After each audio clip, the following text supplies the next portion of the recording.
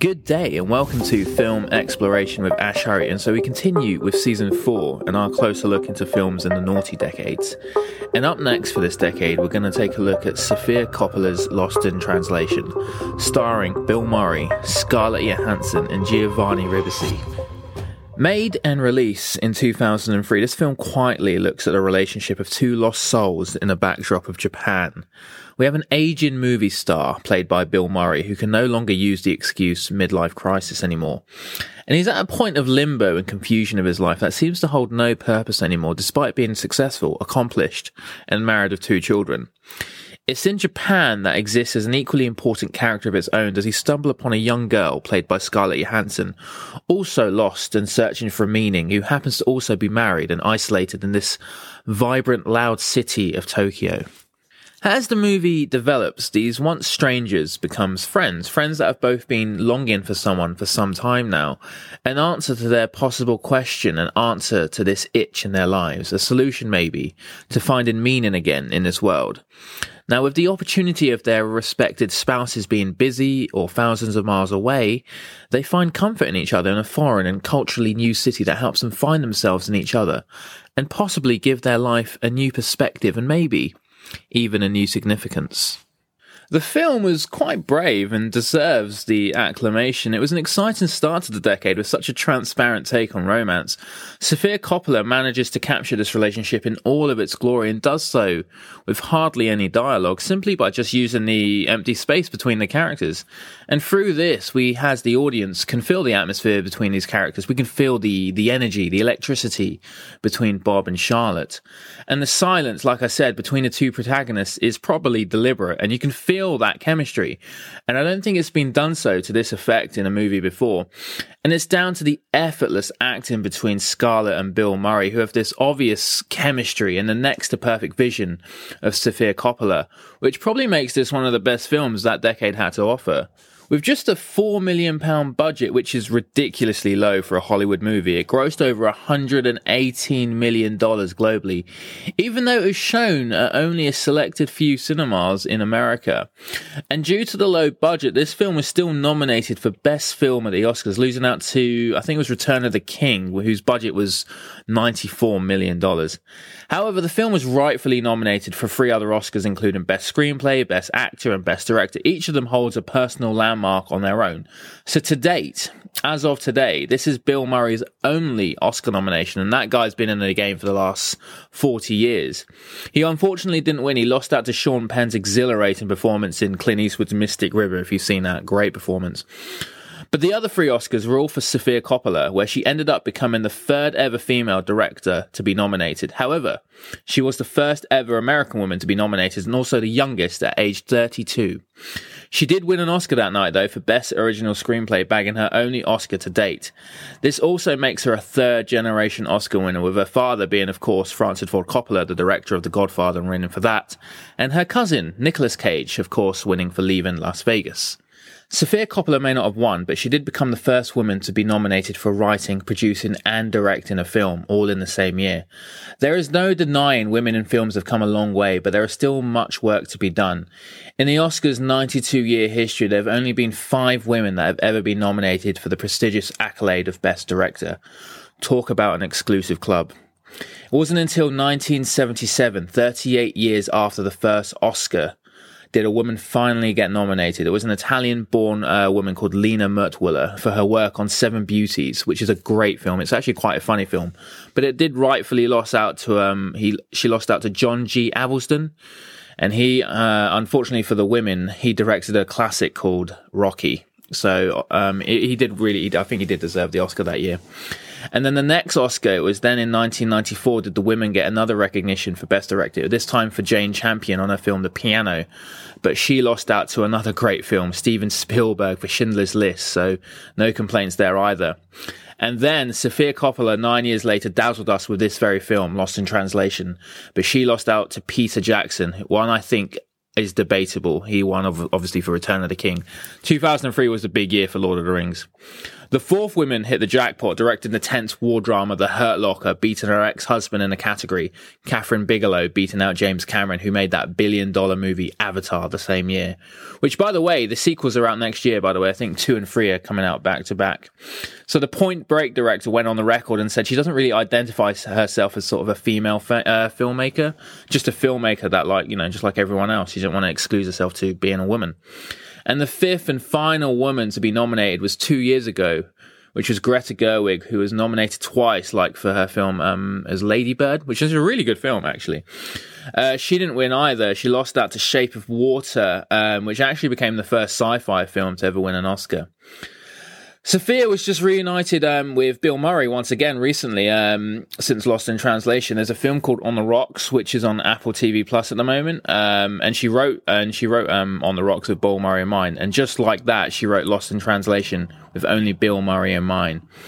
Bill Murray is a quite reserved and eccentric person. He's known to be quite arrogant, which is part of his charm, which resonates in most of his roles too, actually, especially like Groundhog Day and even Lost in Translation.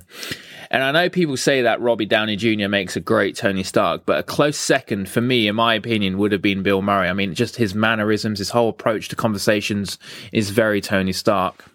So back in 1999, Bill Murray replaced his talent agency contact details with just an automated voicemail where you can just leave messages. And he gave that out quite sparingly, and he would only call back if he was a little interested in the proposed projects. So Sophia got his number from her friend Wes Anderson, who had collaborated with Bill Murray on like 5 or 6 films, Rushmore, Royal Tenenbaums, and so on. I think they would later work on more films like Fantastic Mr. Fox, Great Budapest Hotel, The French Dispatch, which is coming out next year. Looking forward to that. But anyway, so Sophia left Bill over like 50 messages on his voicemail, and then he finally called back to discuss the role, and he accepted. He was like, yeah, it's a good story, I'll do it.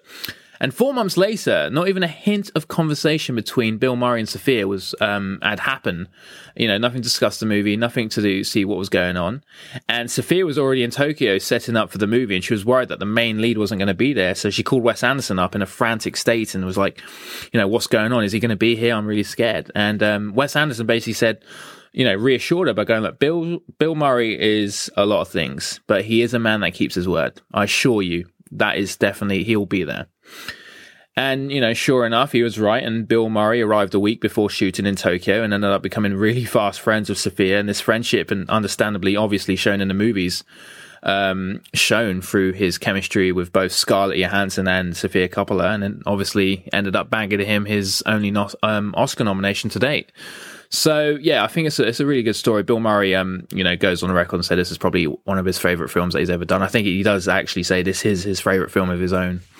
This was Sofia Coppola's only, I think it was her only second film. She did The Virgin Suicide 3 years period, which starred Kirsten Dunst and Josh Hartnett. I don't know if you've seen it. It's actually quite a good film.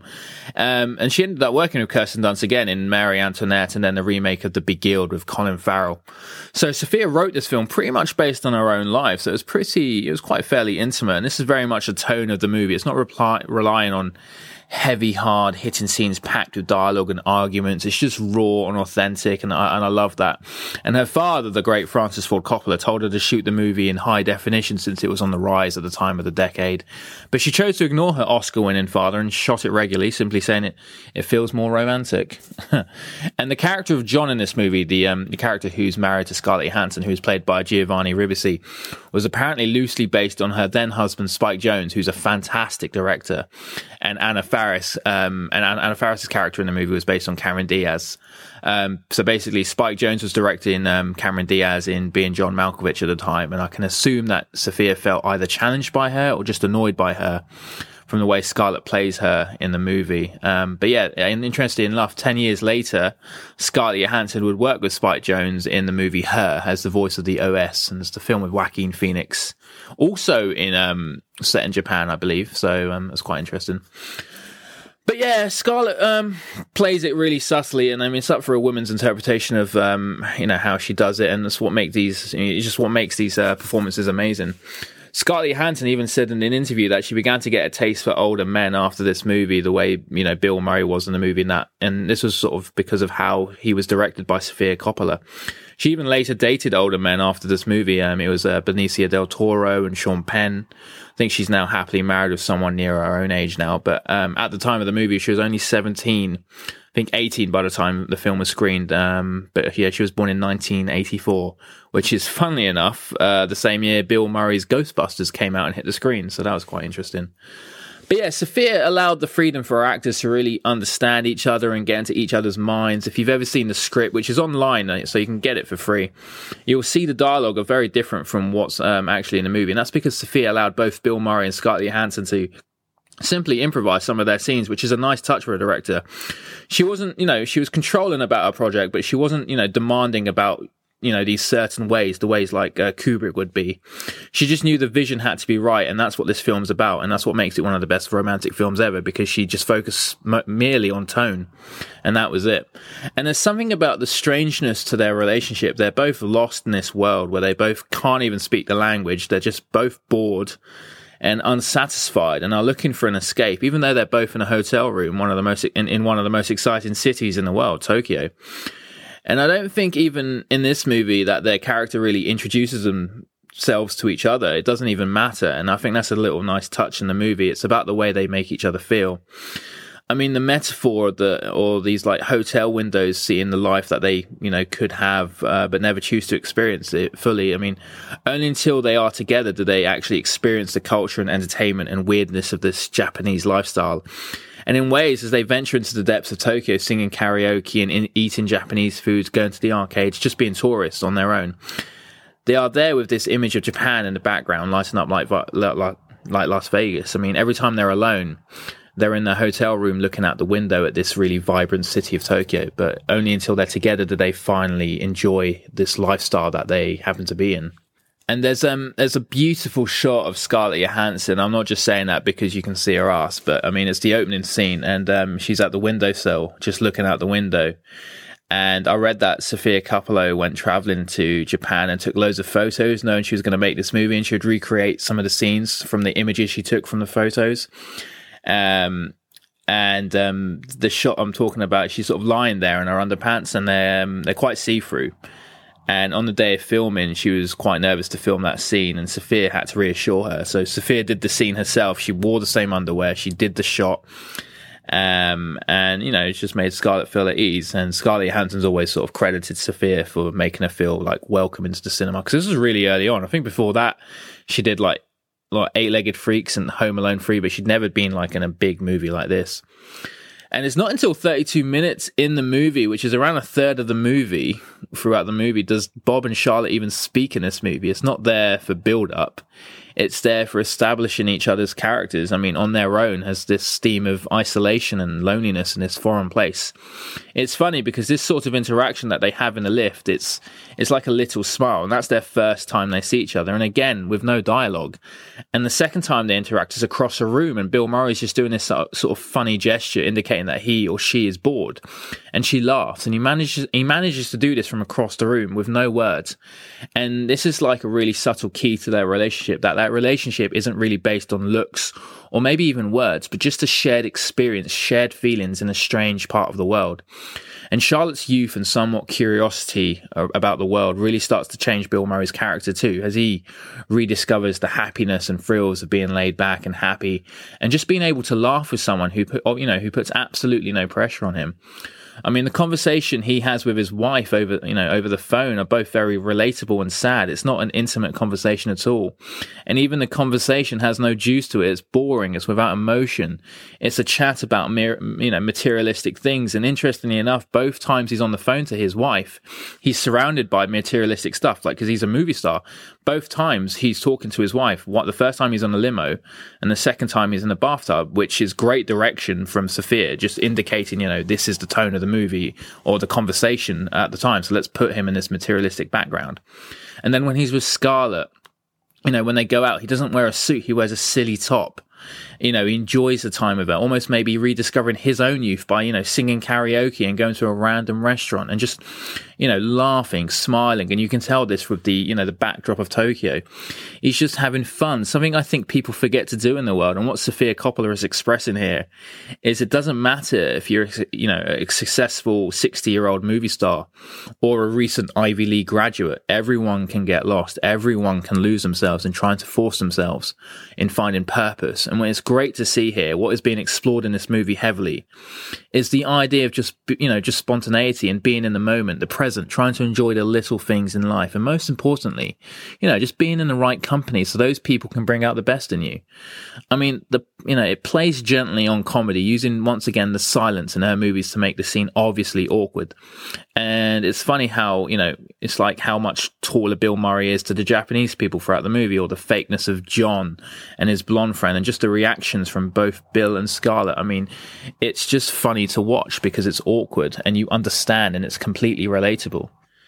It's a movie that isn't trying to be big. It's just an emotional ride. The movie doesn't tend to elaborate on anything. It doesn't hype up the tensions when one of them is annoyed at the other, or it's not trying to create a sexual atmosphere when the two are in bed with each other, because this film is about, it's about much more than that. It's trying to convey that these two people can be connected, in some other way. And we have to make that judgment, which is sad to say. If it only works in Japan, it's saying there are worlds where people can come together. And places that are different from our own. The title, Lost in Translation, is in fact talking about Japan. And like I said earlier, acts as a character of its own. And it's used here to bring these two people together, because they're both at a point in their lives that are just, uncertain and lost, where they should be both happy. And one of the saddest scenes, without trying to be, of course, obvious about it, is the end of the movie when Bob has to return home to his family. And obviously this venture does have to come to an end. This reality, however hidden for these two in the movie, is slowly brought back to them, where they share one final scene right at the end before Bob has to go home.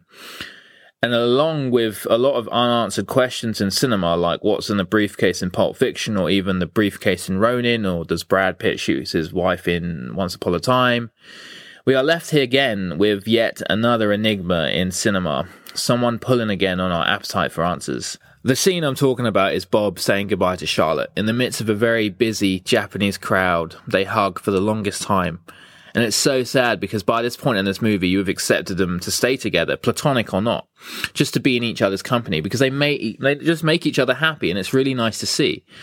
And after they hug in this scene, he whispers something to her, and we don't hear it. It's drowned away from the busy streets of Japan.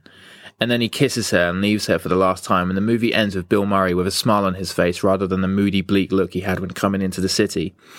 And the kiss, by the way, was not even scripted. It did not ask for that scene at all. It was just a moment between the actors, which apparently felt right. And it's one of the best moments in the movie. But for years, no one other than Bill Murray, Scarlett Johansson, and Sofia Coppola knew what Bob whispered to Charlotte. In the final scene, it was, I think it was in 2009, so like 5 or 6 years after the movie was made, there was a YouTube video that surfaced containing a slightly enhanced audio of the part of this film with subtitles, and it reached more than 20,000 visitors in the first hour, so they could find out what Bob actually whispered to Charlotte. But I'm not going to say it on this podcast because I don't want to spoil it for anyone in case anyone doesn't want to know. I'm not going to repeat it, what was said, but there was another video that suggested something different. Anyway, with closer inspection and with some lip reading, they came up with what basically he did say. And I think it's sort of been confirmed by someone that was on the set, but I'm not going to tell you what it is. I mean, I almost wish I didn't know. I think it's best left unsaid. But I managed 5 years without knowing after watching the movie for the first time. If I wasn't impatient and young, I probably still wouldn't want to know what he said. After knowing what he did whisper to her, it's, without giving it away, it's quite sad, and it's, I hate to say this word, but it was just nice. It was a nice thing for him to say to her. But the way Sofia Coppola directed it, she deliberately did it like that, because that scene was it was just meant for the characters. It wasn't meant for the audience. And that's what I love about her. It was clearly about the tone of the movie. It wasn't about feeding the audience's expectation. It was about, it was a film just about these characters, and it was for them. And it was moments for the characters that exist in this diegetic world of the movie. It wasn't meant for the audience watching. Some things, I guess, are just best left unsaid. But listen, that's all I have time for with Lost in Translation. It is an amazing film, and I hope more women do films like this. I honestly don't think a man could have even come close to hitting this level of emotion in a movie. It was just one of those intimate rides you rarely have when going to the cinema. But anyway, please subscribe to me on iTunes, Spotify, and Google Play. And I'm on Instagram, Film Exploration, AH, all lowercase, all one word. And thank you again for listening to Film Exploration with Ash Hari.